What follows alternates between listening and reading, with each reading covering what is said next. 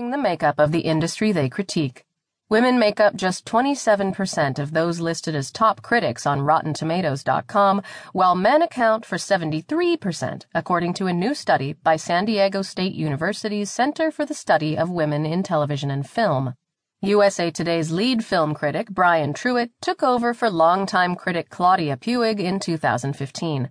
The study focused on the 247 critics who work for the largest U.S. newspapers, trade publications, general interest magazines, and websites, because these are the individuals who are being read, listened to, and watched by the most moviegoers, says Martha Lawson, the center's executive director.